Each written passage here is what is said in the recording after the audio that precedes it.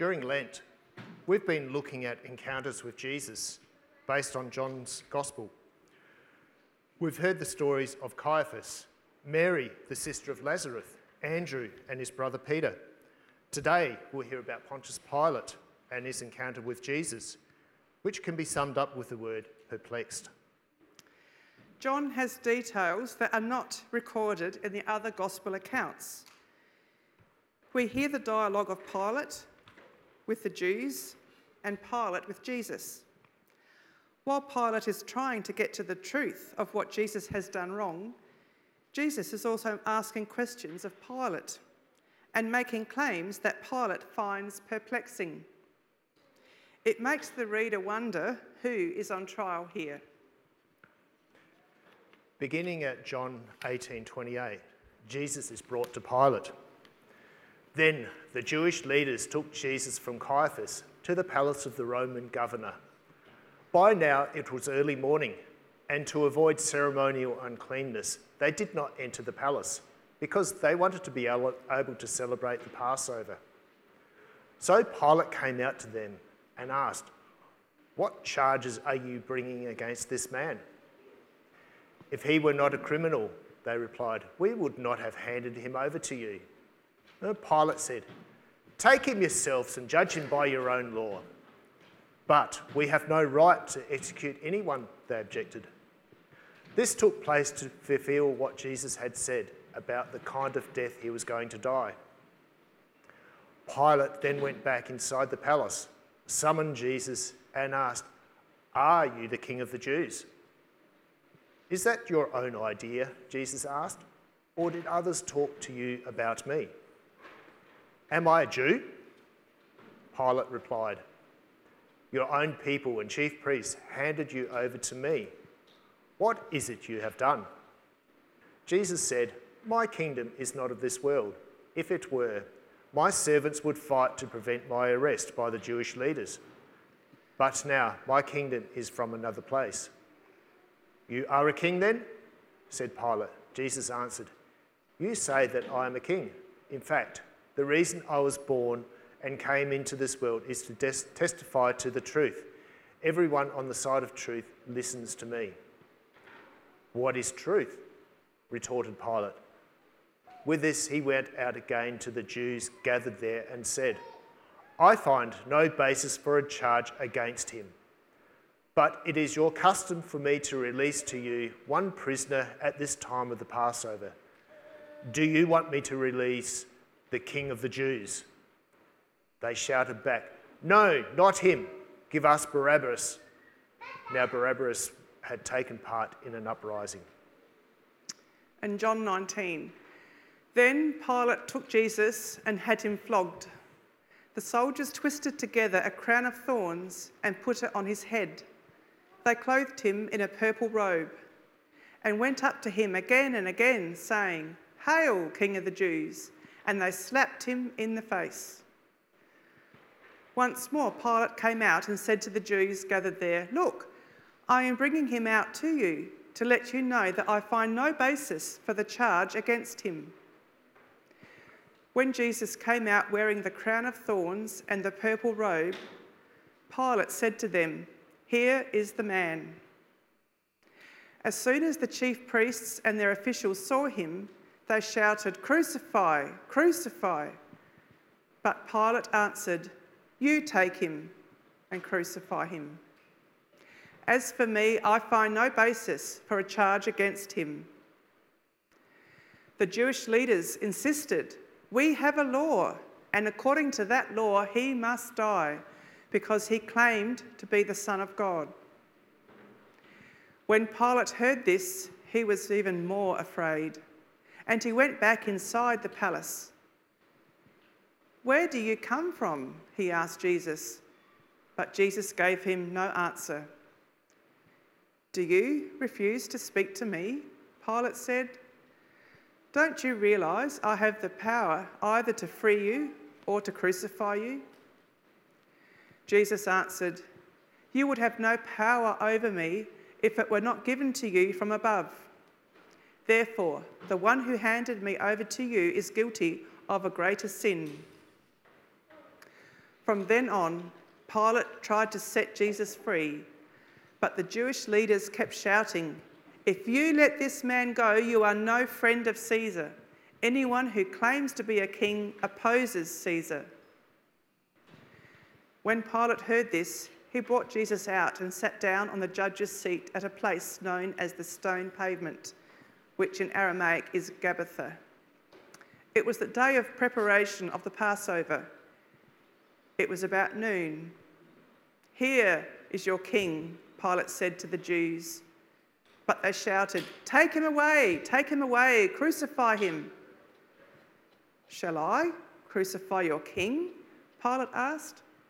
"We have no king but Caesar," the chief priests answered. Finally, Pilate handed him over to them to be crucified. So the soldiers took charge of Jesus.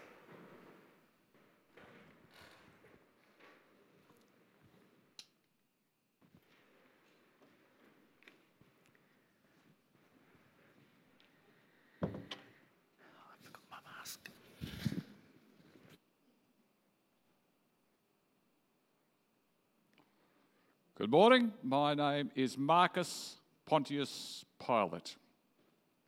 History blames me for the death of Jesus. But that phrase you have in one of your creeds, crucified under Pontius Pilate, does not give you the full picture of what happened on that Friday. As I tell my story, let me lift the lid on the most perplexing trial that ever came my way.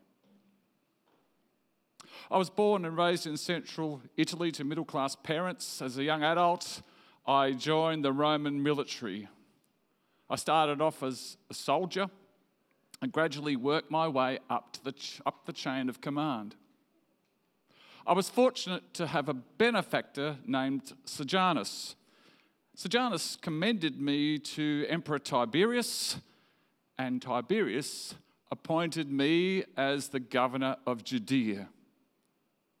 To be honest, it was not my first choice. In fact, it would have been my last.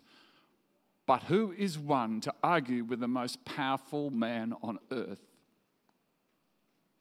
Soon after, in AD 26, then, I took up residence in the Portside Palace complex at Caesarea, magnificent place built by King Herod the Great. As the Roman governor, I had three main responsibilities. First, the collection of taxes.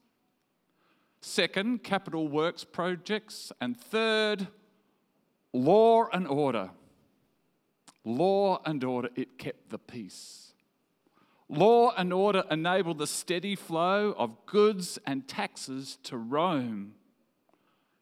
Law and order is why I made a point of always being in Jerusalem at the time of Passover. See, those Jews, whenever they come together, they get some funny ideas. And it's a time when their messianic expectations could boil over into a riot. So I always made sure there were extra regiments stationed in the city to quell any uprising and to keep the peace. By way of example, just before that Passover, we arrested a man for insurrection and murder. His name was Barabbas, and his execution was pending. Back to Jesus. We'd been hearing rumours circulating for some time. But by the time of Passover in AD 30, the Jewish chief priest Caiaphas regarded this Jesus as a threat who needed to be eliminated.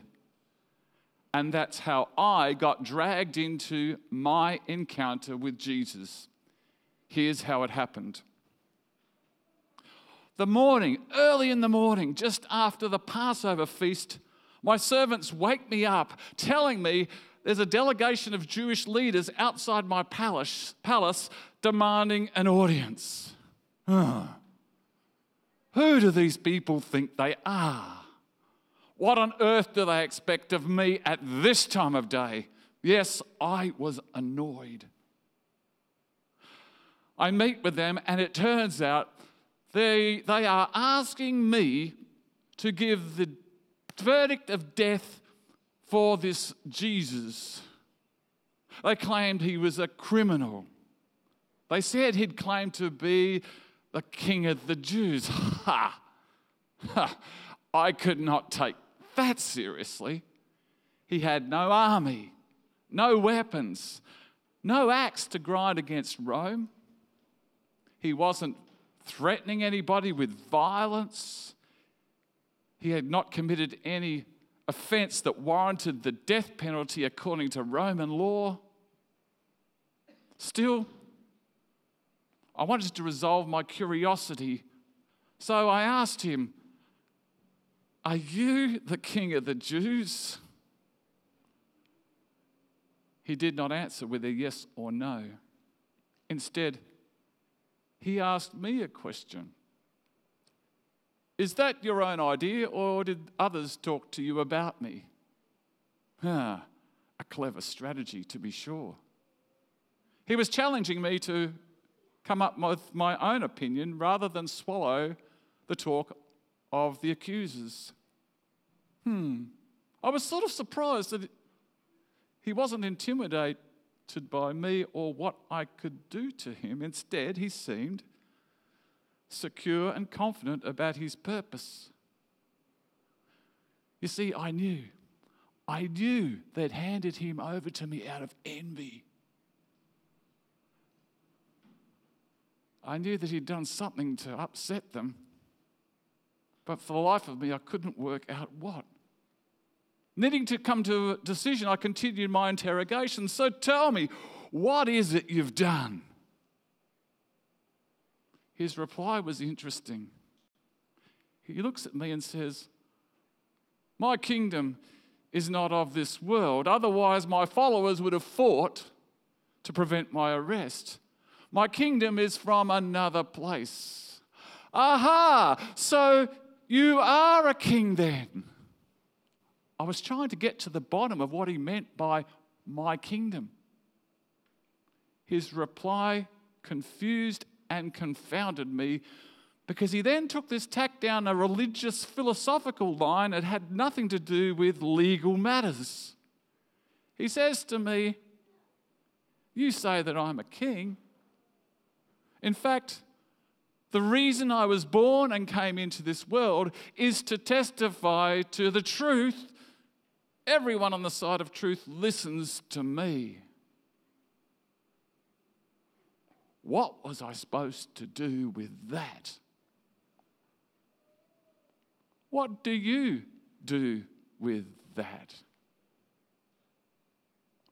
Here I am, going through this trial, trying to work out the truth of whether this man is innocent or guilty. And he starts talking about being the one who testifies to the truth. The truth about what, I ask?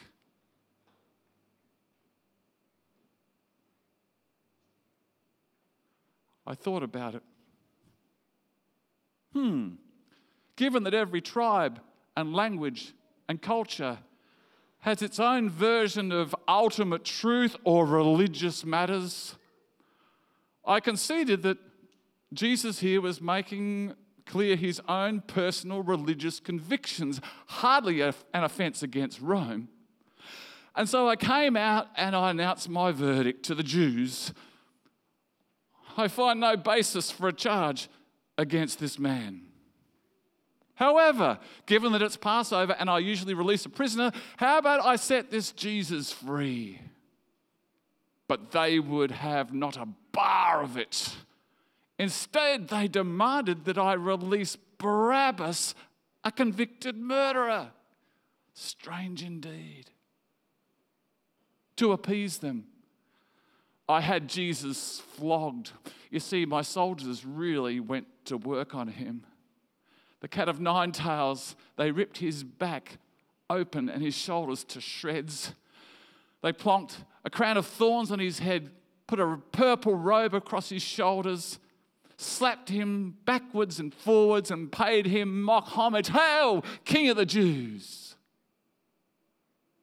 Hail, King of the Jews! And when they'd finished their sport, I brought this beaten and bloody Jew out to them and repeated to them my verdict. I find no basis for a charge against this man.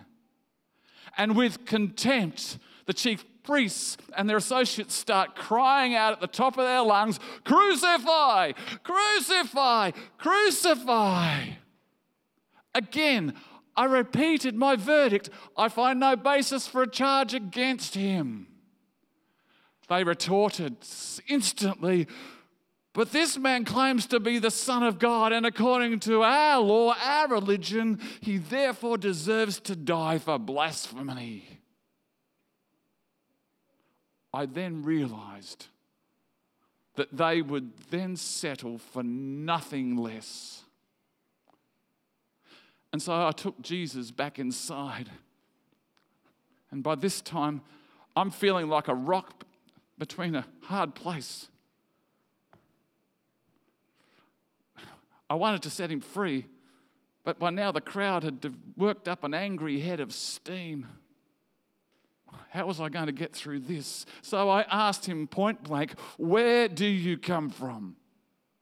Silence. "Hey, don't you realize I have the power to free you or crucify you?" He looks me in the eye and says, "You would have no power unless it had been given to you from above. Therefore, the one who handed me over to you is guilty of a greater sin." How perplexing. I'd tried hundreds of criminals over the years, and inevitably they resort to one of two tactics. They either plead their innocence or they try to evade death. But in Jesus, there was none of that. It was like he knew already what the outcome would be and was marching towards it step by step by step.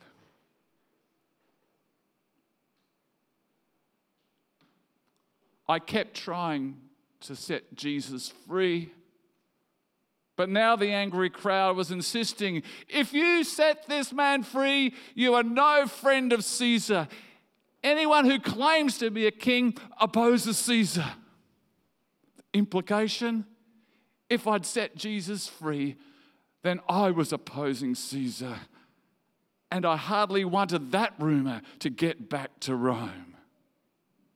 With one last appeal, I tried to get him off.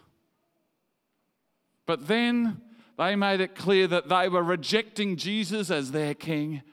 And when they claimed to have no king except Caesar, I reluctantly handed Jesus over to be crucified.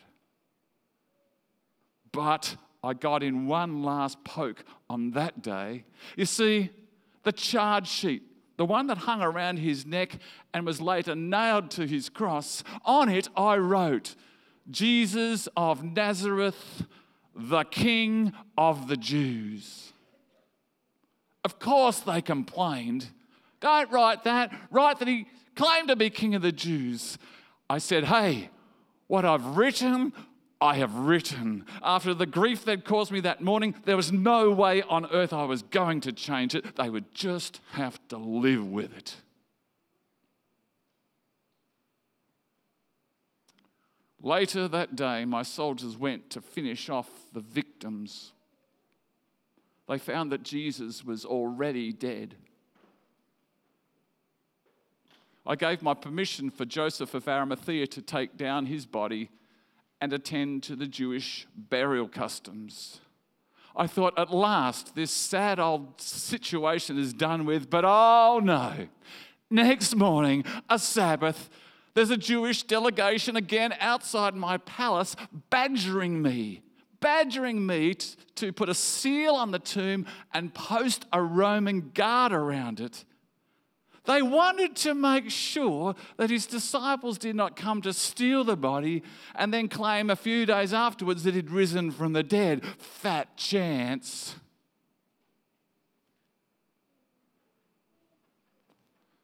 We all know how that turned out for them, don't we?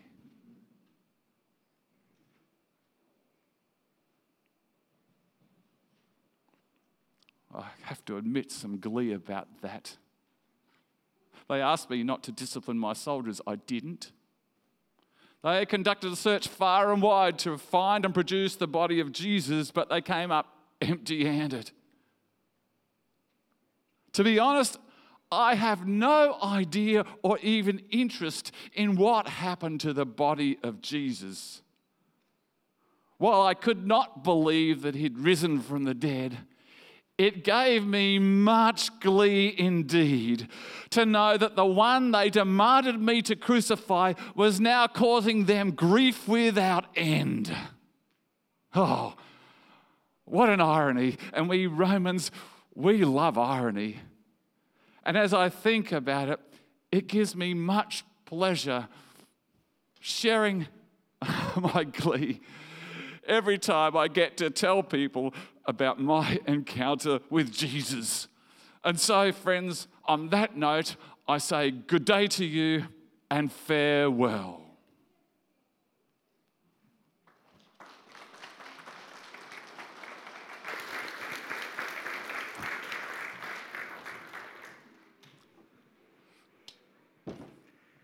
Well, that gave us a few things to think about from different perspectives of Pilate.